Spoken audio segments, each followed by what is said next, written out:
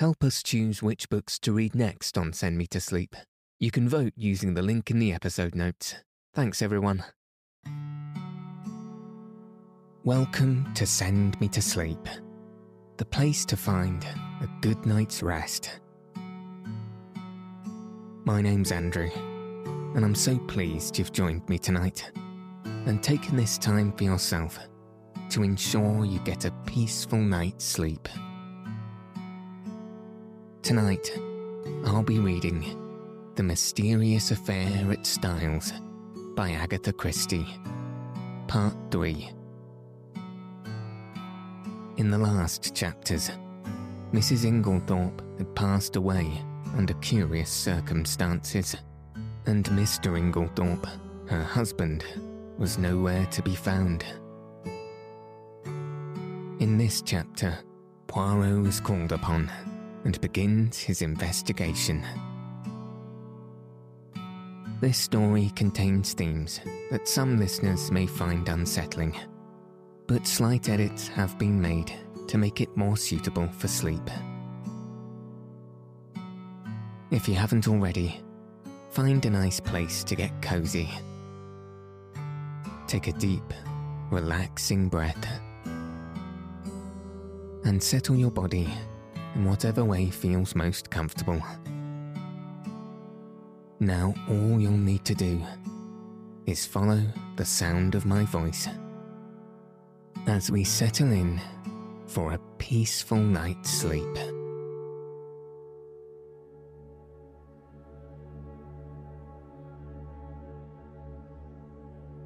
Chapter 4. Poirot Investigates. The house which the Belgians occupied in the village was quite close to the park gates. One could save time by taking a narrow path through the long grass, which cut off the detour of the winding drive. So I, accordingly, went that way. I had nearly reached the lodge when my attention was arrested by the running figure of a man approaching me. It was Mr. Inglethorpe. Where had he been? How did he intend to explain his absence? He accosted me eagerly. "My God, this is terrible. My poor wife. I've only just heard." "Where have you been?" I asked. "Denby kept me late last night. It was 1 o'clock before we'd finished. Then I found that I'd forgotten the latchkey after all. I didn't want to arouse the household, so Denby gave me a bed." "How did you hear the news?" I asked. "Wilkins knocked Denby up to tell him. My poor Emily. She was so self-sacrificing. Such a noble character. She overtaxed her strength." A wave of revulsion swept over me. A consummate hypocrisy the man was. "I must hurry on," I said, thankful that he did not ask me whither I was bound. In a few minutes, I was knocking at the door of Leastways Cottage. Getting no answer, I repeated my summons impatiently. A window above me was cautiously opened, and Poirot himself looked out. He gave an exclamation of surprise at seeing me. In a few brief words, I explained the tragedy that had occurred and that I wanted his help. "Wait, my friend. I will let you in, and you shall recount to me the affair whilst I dress." In a few moments, he had unbarred the door, and I followed him up to his room. There he installed me in a chair, and I related the whole story, keeping back nothing and omitting no circumstance, however insignificant. whilst he himself made a careful and deliberate toilet. I told him of my awakening, of Mrs. Inglethorpe's dying words, of her husband's absence, of the quarrel the day before, of the scrap of conversation between Mary and her mother-in-law that I had overheard, of the former quarrel between Mrs. Inglethorpe and Evelyn Howard, and of the latter's innuendos. I was hardly as clear as I could wish. I repeated myself several times, and occasionally had to go back to some detail that I'd forgotten. Poirot smiled kindly on me. "The mind is confused, is it not so? Take time, mon ami. You are agitated, you are excited. It is but natural. Presently, when we are calmer, we will arrange the facts, neatly, each in his proper place. We will examine and reject. Those of importance we will put on one side. Those of no importance, poof." He screwed up his cherub-like face and puffed comically enough. "Blow them away." "That's all very well," I objected. "But how are you going to decide what is important and what isn't? That always seems the difficulty to me." Poirot shook his head energetically. He was now arranging his moustache with exquisite care. "Not so. Voyons. One fact leads to the other, so we continue. Does the next fit in with that? À merveille. Good. We can proceed. This next little fact. No? Ah, that is curious. There is something missing. A link in the chain that is not there. We examine. We search. And that little curious fact, that possibly paltry little detail that will not tally, we put in here." He made an extravagant gesture with his hand. "It is significant. It is tremendous." "Yes."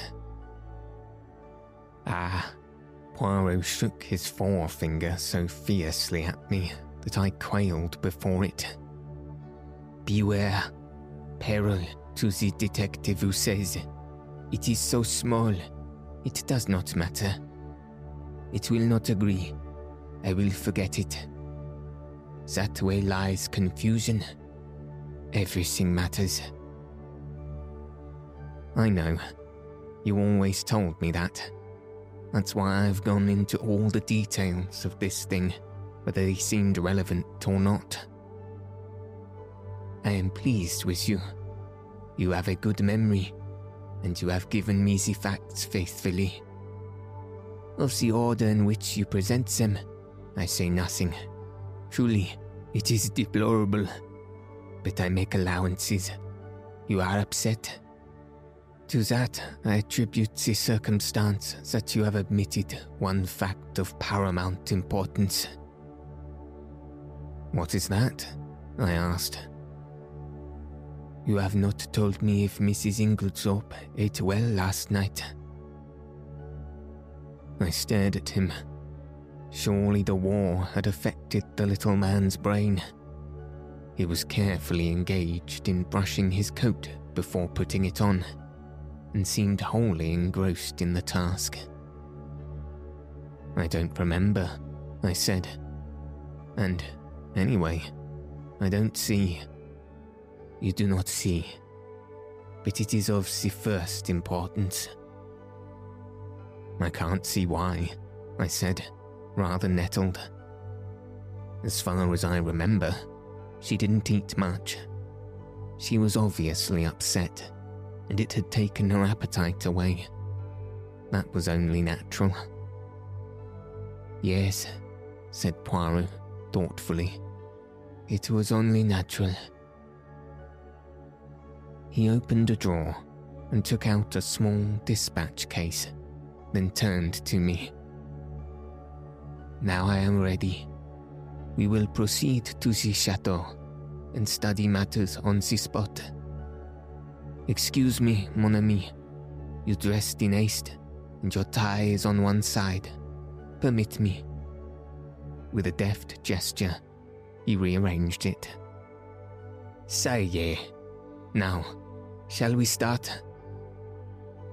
We hurried up the village and turned in at the lodge gates. Poirot stopped for a moment and gazed sorrowfully over the beautiful expanse of park, still glittering with morning dew. So beautiful, and yet the poor family, plunged in sorrow, prostrate with grief. He looked at me keenly as he spoke, and I was aware that I reddened under his prolonged gaze. Was the family prostrated by grief? Was the sorrow at Mrs. Inglethorpe's death so great? I realized that there was an emotional lack in the atmosphere. The dead woman had not the gift of commanding love. Her death was a shock and a distress, but she would not be passionately regretted. Poirot seemed to follow my thoughts. He nodded his head gravely. No, you are right, he said. It is not as though there was a blood tie. She has been kind and generous to these Cavendishes, but she was not their own mother. Blood tells, always remembers that. Blood tells. Poirot, I said, I wish you would tell me why you wanted to know if Mrs. Inglethorpe ate well last night. I've been turning it over in my mind, but I can't see how it has anything to do with the matter. He was silent for a minute or two as we walked along, but finally he said, I do not mind telling you, though, as you know, it is not my habit to explain until the end is reached. The present contention is that Mrs. Inglethorpe died of strychnine poisoning, presumably administered in her coffee. Yes. Well, what time was the coffee served? About 8 o'clock. Therefore, she drank it between then and 8:30. Certainly not much later. Well, strychnine is a fairly rapid poison. Its effects would be felt very soon, probably in about an hour. Yet, in Mrs. Inglethorpe's case, the symptoms did not manifest themselves until 5 o'clock the next morning. 9 hours. But a heavy meal, taken at about the same time as the poison, might retard its effects, so hardly to that extent. Still, it is a possibility to be taken into account. But according to you, she ate very little for supper, and yet the symptoms do not develop until early the next morning. Now that is a curious circumstance, my friend. Something may arise at the autopsy to explain it. In the meantime, remember it. As we neared the house, John came out and met us. His face looked weary and haggard. This is a dreadful business, Monsieur Poirot, he said. Hastings has explained to you that we are anxious for no publicity. I comprehend perfectly. You see, it is only suspicion so far. We have nothing to go upon. Precisely. It is a matter of precaution only. John turned to me, taking out his cigarette case and lighting a cigarette as he did so. you know that fellow Inglethorpe is back?" "Yes, I met him."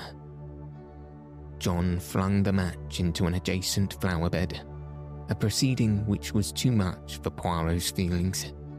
He retrieved it and buried it neatly. "It's jolly difficult to know how to treat him." "That difficulty will not exist long," pronounced Poirot quietly. John looked puzzled, not quite understanding the portent of this cryptic saying. He handed the 2 keys which Dr. Bauerstein had given to him to me. "Show Monsieur Poirot anything he wants to see." "The rooms are locked?" asked Poirot. Dr. Bauerstein considered it advisable. Poirot nodded thoughtfully. "Then he is very sure. Well, that simplifies matters for us."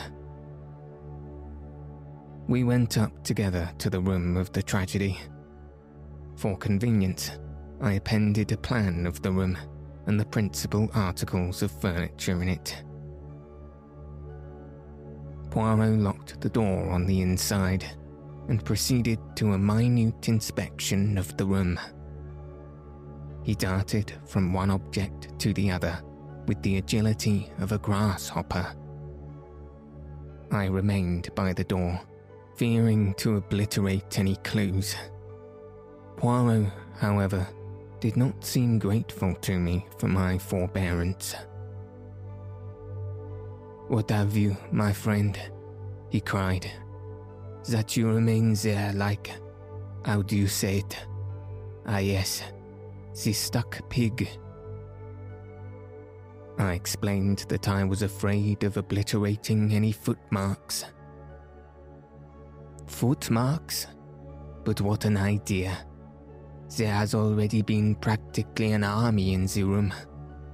What footmarks are we likely to find? No. Come here and aid me in my search. I will put down my little case until I need it." He did so, on the round table by the window, but it was an ill-advised proceeding, for, the top of it being loose, it tilted up and precipitated the dispatch case on the floor. "Et voilà une table," cried Poirot. "Ah, my friend, one may live in a big house and yet have no comfort." After which piece of moralizing, he resumed his search.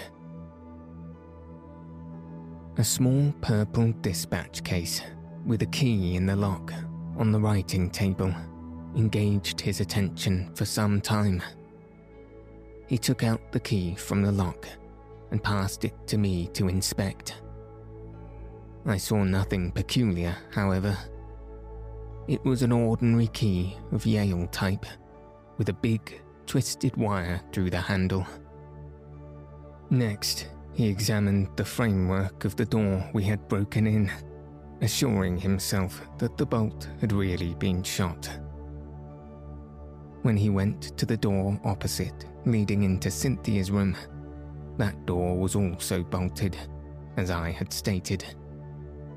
However, he went to the length of unbolting it, and opening and shutting it several times. This he did with the utmost precaution against any noise. Suddenly, something in the bolt itself seemed to rivet his attention.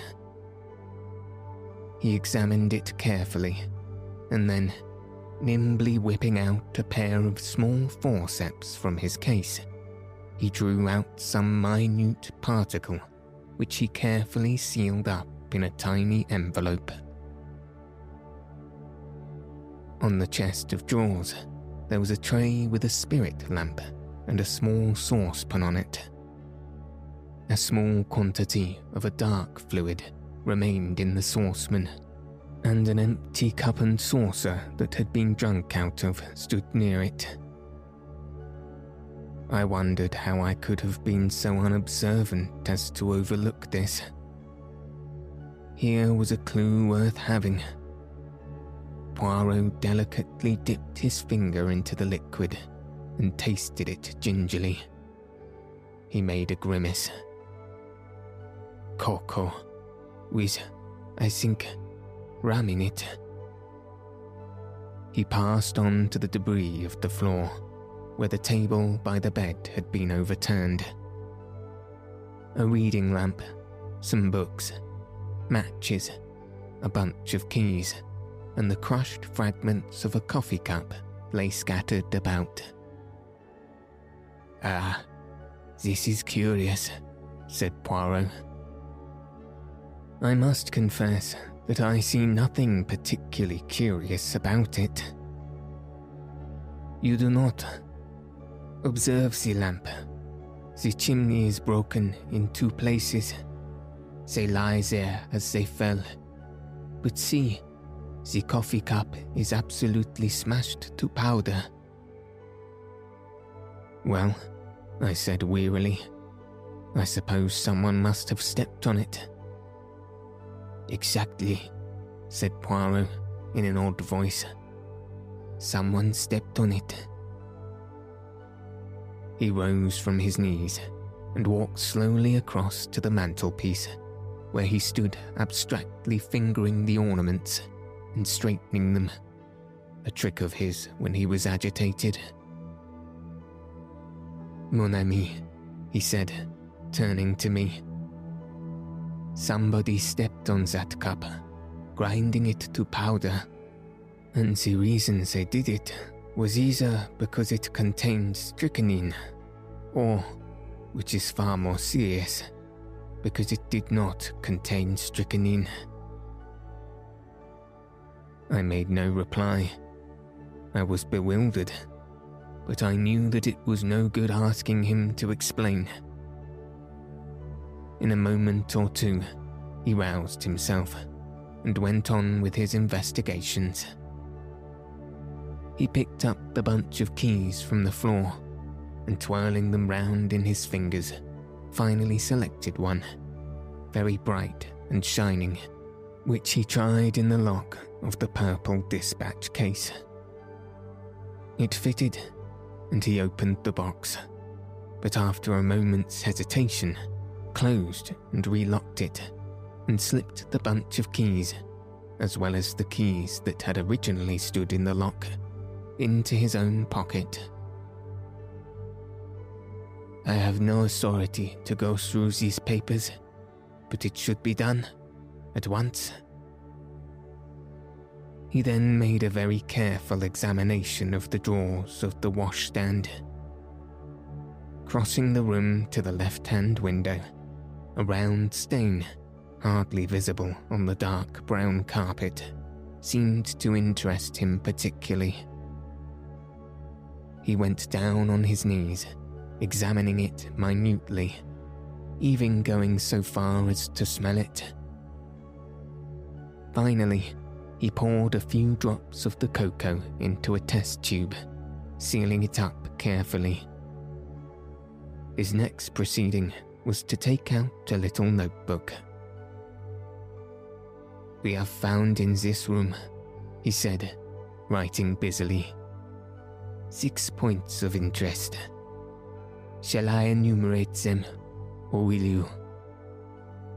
"Oh, you," I replied hastily. "Very well then. 1. A coffee cup that has been ground into powder. 2. A dispatch case with a key in the lock.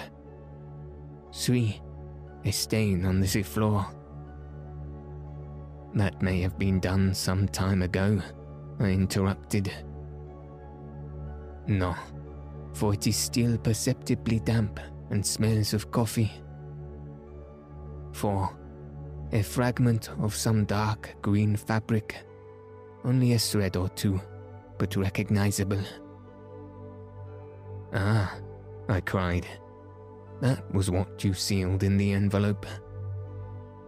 "Yes, it may turn out to be a piece of one of Mrs. Inglethorpe's own dresses, and quite unimportant. We shall see, 5. This. With a dramatic gesture, he pointed to a large splash of candle grease on the floor by the writing table. It must have been done since yesterday. Otherwise, a good housemaid would have at once removed it with blotting paper and an iron.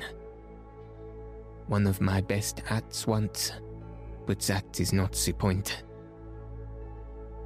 It was very likely done last night. We were very agitated, or perhaps Mrs. Inglethorpe herself dropped her candle. You brought only one candle into the room. Yes, Lawrence Cavendish was carrying it, but he was very upset. He seemed to see something over here. I indicated the mantelpiece. That absolutely paralyzed him. That is interesting, said Poirot quickly.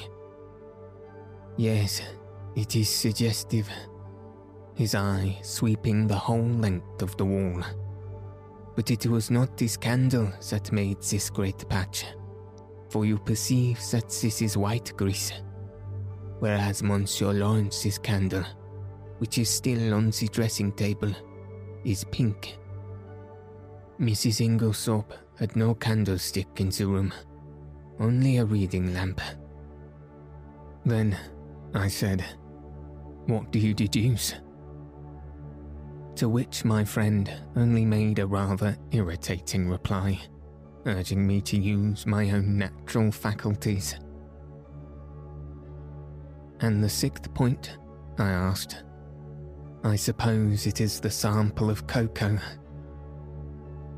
No, said Poirot thoughtfully.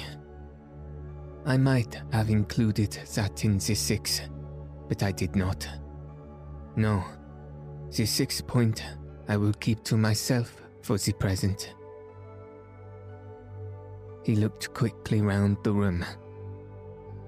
There's nothing more to be done here, I think, unless... He stared earnestly and long at the dead ashes in the grate. The fire burns, and it destroys. But by chance, there might be... Let us see. Deftly, on hands and knees, he began to sort the ashes from the grate into the fender, handling them with the greatest caution. Suddenly, he gave a faint exclamation. The forceps, Hastings. I quickly handed them to him, and with skill he extracted a small piece of half-charred paper. There, mon ami, he cried. What do you think of that? I scrutinized the fragment. I was puzzled. It was unusually thick, quite unlike ordinary note paper. Suddenly, an idea struck me. Poirot, I cried. This is a fragment of a will. Exactly. I looked at him sharply. You are not surprised? No, he said gravely. I expected it.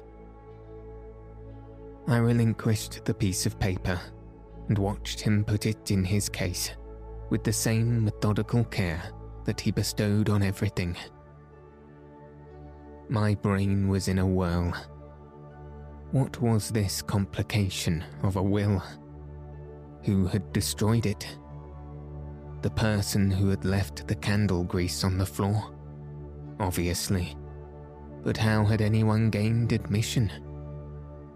All the doors had been bolted on the inside.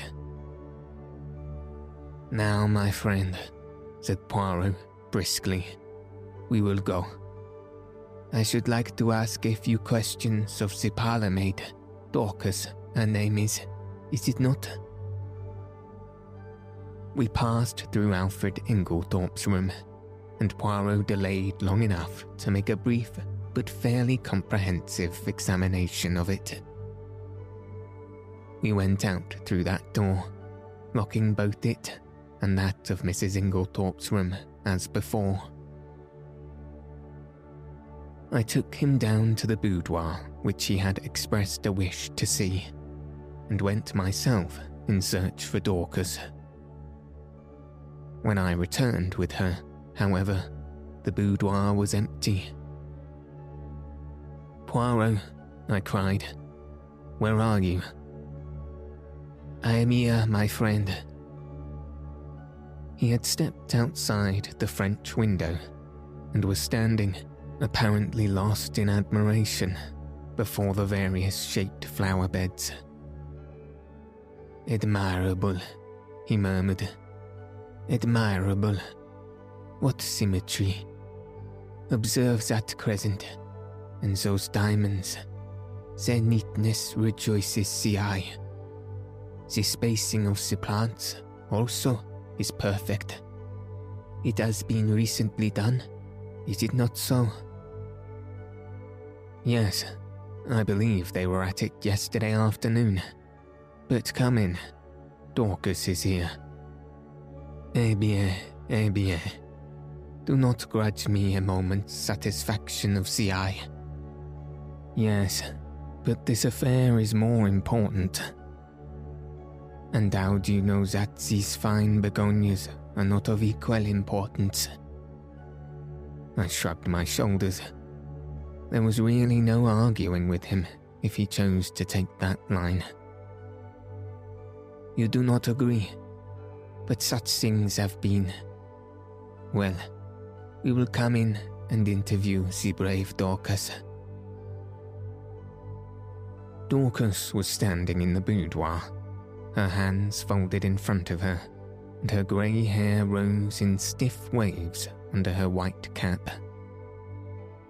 She was the very model and picture of a good old-fashioned servant. In her attitude towards Poirot, she was inclined to be suspicious, but he soon broke her down. He drew forward a chair. "Pray be seated, mademoiselle." "Thank you, sir." "You have been with your mistress many years, is it so?" 10 years, sir." "That is a long time, and very faithful service. You were much attached to her, were you not?" "She was a very good mistress to me, sir." "Then you will not object to answering a few questions. I put them to you with Mr. Cavendish's full permission." "Oh, certainly, sir." "Then I will begin by asking you about the events of yesterday afternoon. Your mistress had a quarrel." "Yes, sir, but I don't know that I ought." Dorcas hesitated. Poirot looked at her keenly. "My good Dorcas, it is necessary that I should know every detail of that quarrel as fully as possible. Do not think that you are betraying your mistress's secrets. Your mistress lies dead, and it is necessary that we should know all, if we are to avenge her. Nothing can bring her back to life, but we do hope, if there has been foul play, to bring the murderer to justice."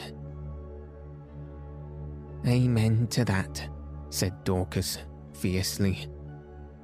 "And naming no names, there's one in this house that none of us could ever abide, and an ill day it was when first he darkened the threshold." Poirot waited for her indignation to subside, and then, resuming his business-like tone, he asked, "Now, as to this quarrel, what is the first you heard of it?" "Well, sir, I happened to be going along the hall outside yesterday." "What time was that?" "I couldn't say exactly, sir, but it wasn't tea time by a long way. Perhaps 4 o'clock, or it may have been a little later.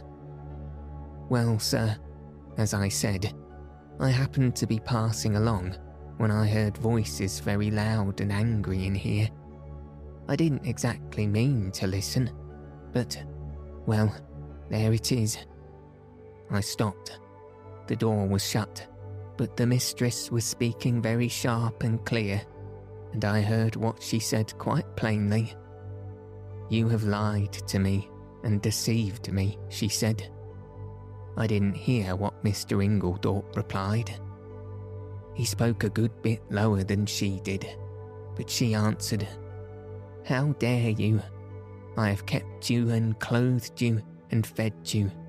You owe everything to me, and this is how you repay me, by bringing disgrace upon our name." Again, I didn't hear what he said, but she went on. "Nothing that you can say will make any difference. I see my duty clearly. My mind is made up.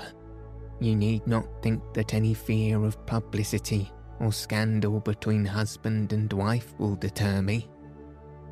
Then I thought I heard them coming out, so I went off quickly. "You are sure it was Mr. Inglethorpe's voice you heard?" "Oh, yes, sir.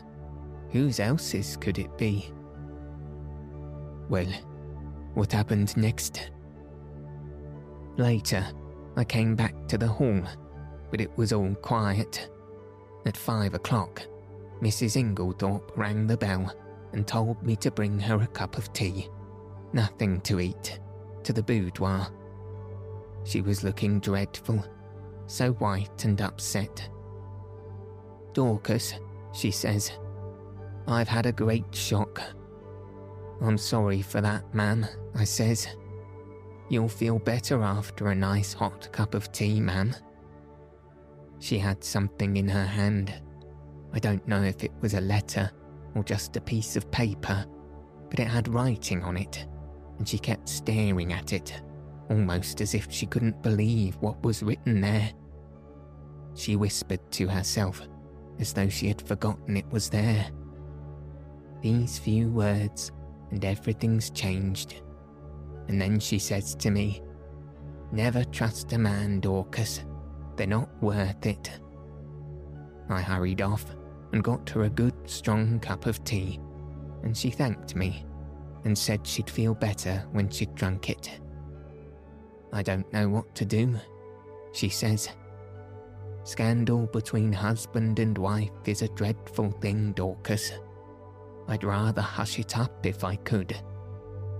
Mrs. Cavendish came in just then, so she didn't say any more. "She still had the letter, or whatever it was, in her hand?" "Yes, sir." "What would she be likely to do with it afterwards?" "Well, I don't know, sir. I expect she would lock it up in that purple case of hers." "Is that where she usually kept important papers?" "Yes, sir. She brought it down with her every morning and took it up every night." "When did she lose the key of it?" "She missed it yesterday at lunchtime, sir, and told me to look carefully for it. She was very much put out by it." "But she had a duplicate key?" "Oh, yes, sir." Dorcas was looking very curiously at him, and, to tell the truth, so was I. What was all this about a lost key? Poirot smiled. "Never mind, Dorcas. It is my business to know things. Is this the key that was lost?" He drew from his pocket the key that had been found in the lock of the dispatch case upstairs. Dorcas's eyes looked as though they would pop out of her head. "That's it, sir. Right enough. But where did you find it? I looked everywhere for it." "Ah, but you see it was not in the same place yesterday as it was today. Now, to pass to another subject, had your mistress a dark green dress in her wardrobe?" Dorcas was rather startled by the unexpected question. No, sir. Are you quite sure? Oh, yes, sir. Has anyone else in the house got a green dress? Dorcas reflected. Miss Cynthia has a green evening dress. Light or dark green? A light green, sir. A sort of chiffon, they call it. Ah, that is not what I want. And nobody else has anything green? No, sir. Not that I know of. Poirot's face did not betray a trace of whether he was disappointed or otherwise. He merely remarked, Good. We will leave that and pass on. Have you any reason to believe that your mistress was likely to take a sleeping powder last night? Not last night, sir. I know she didn't. Why do you know so positively? Because the box was empty. She took the last one 2 days ago, and she didn't have any more made up. You are quite sure of that?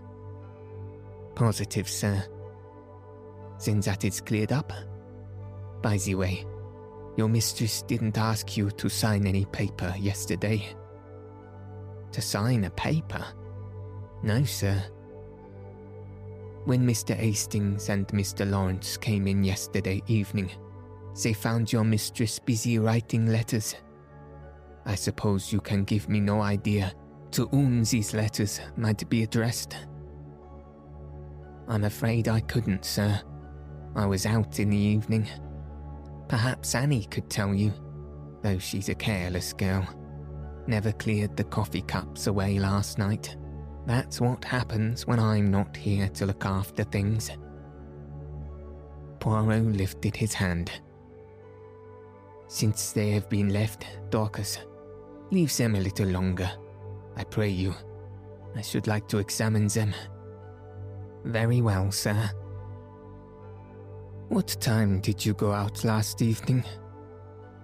About 6 o'clock, sir. Thank you, Dorcas. That is all I have to ask you. He rose and strolled to the window. I've been admiring these flower beds. How many gardeners are employed here, by the way? Only 3 now, sir. 5 we had, before the war, when it was kept as a gentleman's place should be. I wish you could have seen it then, sir. A fair sight it was. But now there's only old Manning, and young William, and a new-fashioned woman gardener in breeches and such like. Ah, these are dreadful times. The good times will come again, Dorcas. At least, we hope so. Now, will you send Annie to me here? Yes, sir. Thank you, sir. How did you know that Mrs. Inglethorpe took sleeping powders? I asked, in a lively curiosity, as Dorcas left the room. And about the lost key and the duplicate. One thing at a time. As to the sleeping powders, I knew by this. He suddenly produced a small cardboard box, such as chemists use for powders. Where did you find it? In the washstand drawer in Mrs. Inglethorpe's bedroom. It was number 6 of my catalogue. But I suppose, as the last powder was taken 2 days ago, it is not of much importance. Probably not. But do you notice that anything strikes you as peculiar about this box? I examined it closely. No, I can't say that I do. Look at the label. I read the label carefully. 1 powder to be taken at bedtime, if required. Mrs. Inglethorpe. No, I see nothing unusual. not the fact that there is no chemist's name. Ah, I exclaimed. To be sure, that is odd. Have you ever known a chemist to send out a box like that without his name printed? No, I can't say that I have. I was becoming quite excited, but Poirot dampened my ardor by remarking, "Yet the explanation is quite simple, so do not intrigue yourself, my friend." An audible creaking proclaimed the approach of Annie, so I had no time to reply. Annie was a fine, strapping girl, and was evidently labouring under intense excitement, mingled with a certain ghoulish enjoyment of the tragedy. Poirot came to the point at once, with a business-like briskness. "I sent for you, Annie, because I thought you might be able to tell me something about the letters Miss Inglethorpe wrote last night. How many were there? And can you tell me any of the names and addresses?" Annie considered. "There were 4 letters, sir. One was to Miss Howard, and one was to Mr. Wells, the lawyer, and the other 2 I don't think I remember. Oh, yes, one was to Ross's, the caterers at Chadminster. The other one I don't remember, sir." "Think," urged Poirot. Annie racked her brains in vain. "I'm sorry, sir, but it's clean gone. I don't think I can have noticed it." "It does not matter," said Poirot, not betraying any sign of disappointment. "Now, I want to ask you about something else. There is a saucepan in Mrs. Inglethorpe's room with some cocoa in it. Did she have that every night?" "Yes, sir. It was put in her room every evening, and she warmed it up in the night whenever she fancied it." "What was it? Plain cocoa?" "Yes, sir. Made with milk, with a teaspoonful of sugar and 2 teaspoonsful of rum in it."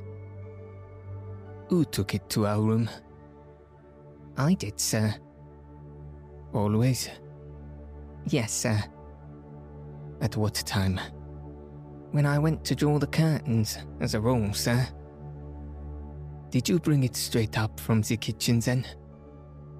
"No, sir. You see, there's not much room on the gas stove, so Cook used to make it early, before putting the vegetables on for supper. Then I used to bring it up and put it on her table by the swing door, and take it into her room later." "The swing door is in the left wing, is it not?" "Yes, sir." "And the table, it is on the side of the door, or on the farther, servant's side?" "It's this side, sir." "What time did you bring it up last night?" "About 7:15, sir, I should say." "And when did you take it into Mrs. Inglethorpe's room?" "When I went to shut up, sir, about 8 o'clock. Mrs. Inglethorpe came up to bed before I'd finished." "Then, between 7:15 and 8 o'clock, the cocoa was standing on the table in the left wing?" "Yes, sir." Annie had been growing redder and redder in the face, and now she blurted out unexpectedly, "And if there was salt in it, sir, it wasn't me. I never took the salt near it." "What makes you think there was salt in it?" asked Poirot. "Seeing it on the tray, sir." "You saw some salt on the tray?" "Yes. Coarse kitchen salt it looked. I never noticed it when I took the tray up, but when I came to take it into the mistress's room, I saw it at once, and I suppose I ought to have taken it down again and asked Cook to make some fresh. But I was in a hurry, because Dorcas was out, and I thought maybe the cocoa itself was all right, and the salt had only gone on the tray. So I dusted it off with my apron, and took it in. I had the utmost difficulty in controlling my excitement. Unknown to herself, Annie had provided us with an important piece of evidence. How she would have gaped if she'd realised that her coarse kitchen salt was strychnine, one of the most deadly poisons known to mankind. I marvelled at Poirot's calm. His self-control was astonishing. I awaited his next question with impatience, but it disappointed me. When you went into Mrs. Inglesop's room, was the door leading into Miss Cynthia's room bolted?